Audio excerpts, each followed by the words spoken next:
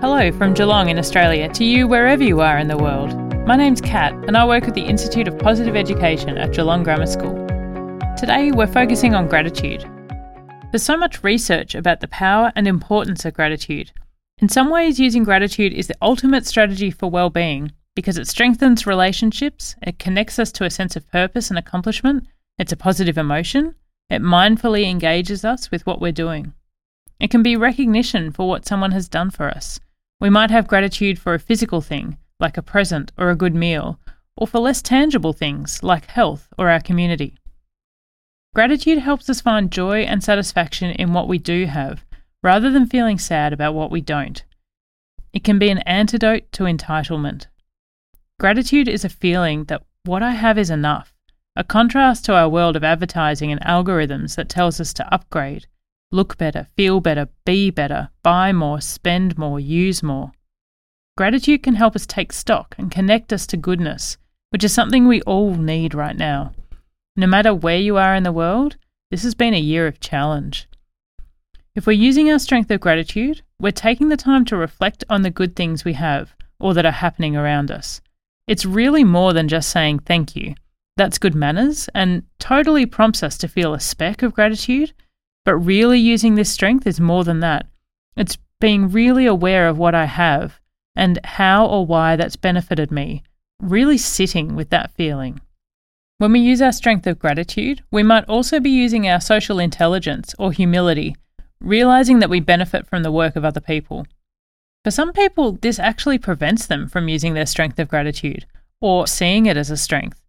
They can feel less self-sufficient if they express gratitude, almost like they're not enough without the help of someone else, or that they now owe that person something in return. This is a pretty interesting idea to explore, I think, with people who struggle to see gratitude as a strength. We all work so hard to stand on our own 2 feet, to be strong and capable. Gratitude helps us realise that we can rely on other people. We can be gentle with ourselves. In our school, we define this strength as being aware of and thankful for the good things that happen in your life. Gratitude is a choice as well, which is incredibly powerful. I can choose to be frustrated with my neighbour's loud music, or I can choose to be grateful that I have a house and that they do turn the music off at a reasonable hour at night. A trick I learnt recently is the idea of saying I get to instead of I have to. So instead of I have to wash the dishes, I get to wash the dishes because we had a nice dinner and I have hot running water and so on. It's such a little mental trick, but I find it really does help me find my gratitude in my toolbox when I'm feeling a bit annoyed. So gratitude is a choice. I can lean into this, intentionally pick it out when I'm tired or scared or sad or frustrated. Gratitude is grouped with other strengths of transcendence like spirituality and hope. It's about connecting us to things that are bigger than ourselves. Gratitude creates ripples through a community. I wonder if you can reflect on the examples of gratitude you've seen in your neighbourhood or workplace recently.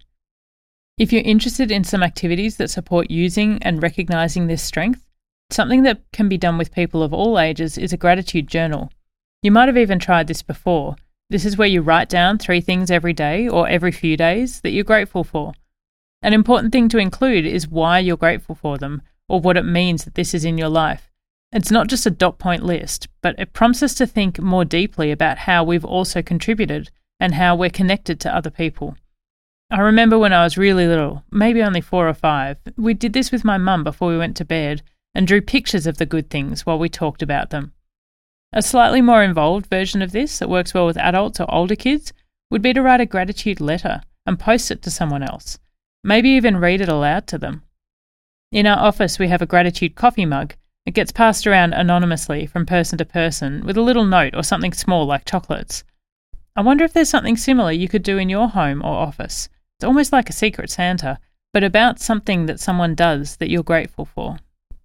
The other one that works really well in your home, office or classroom is a gratitude jar, where people write down things they're thankful for on a little piece of paper and pop it into the jar. You can open it up when you need to be reminded of the good things, or maybe have a celebration where you plan to open it. And of course, if you're about to have a tricky conversation with someone, a student, a colleague, maybe thinking of something you're grateful for in that person before you engage in that conversation, that challenging situation, can be really powerful. We know that gratitude can really support that web of interconnectedness that exists in communities and help build a sense of responsibility and a desire in people to be kind and helpful. Really young kids, under 7 or so, they're still learning to feel this side of gratitude. And so it helps that we teach them about the way we feel about gratitude or lack of gratitude, rather than just talking about manners and politeness. There's a danger too with gratitude of ignoring the bad things that are happening, of discounting the challenges by saying, oh, I should be grateful for what I have. First of all, we don't should on ourselves. As I've said before, a lens of strengths or a strengths approach, it's an invitation to see the good as well. We know our brains will naturally always see the bad. That's our inbuilt negativity bias. Choosing to focus on gratitude is another string to our bow of how we see and interact with the world. I hope these ideas about gratitude have been helpful, maybe spark some inspiration for how we can strengthen our communities by recognising this strength as we go through our days. Remember to click through and look at the show notes, which have a summary of the activities we've mentioned here and links to other resources. Please do rate and review and share this podcast so others can find it too. And I look forward to talking to you again when we explore another strength of character, a tool we all have to support the good in the world.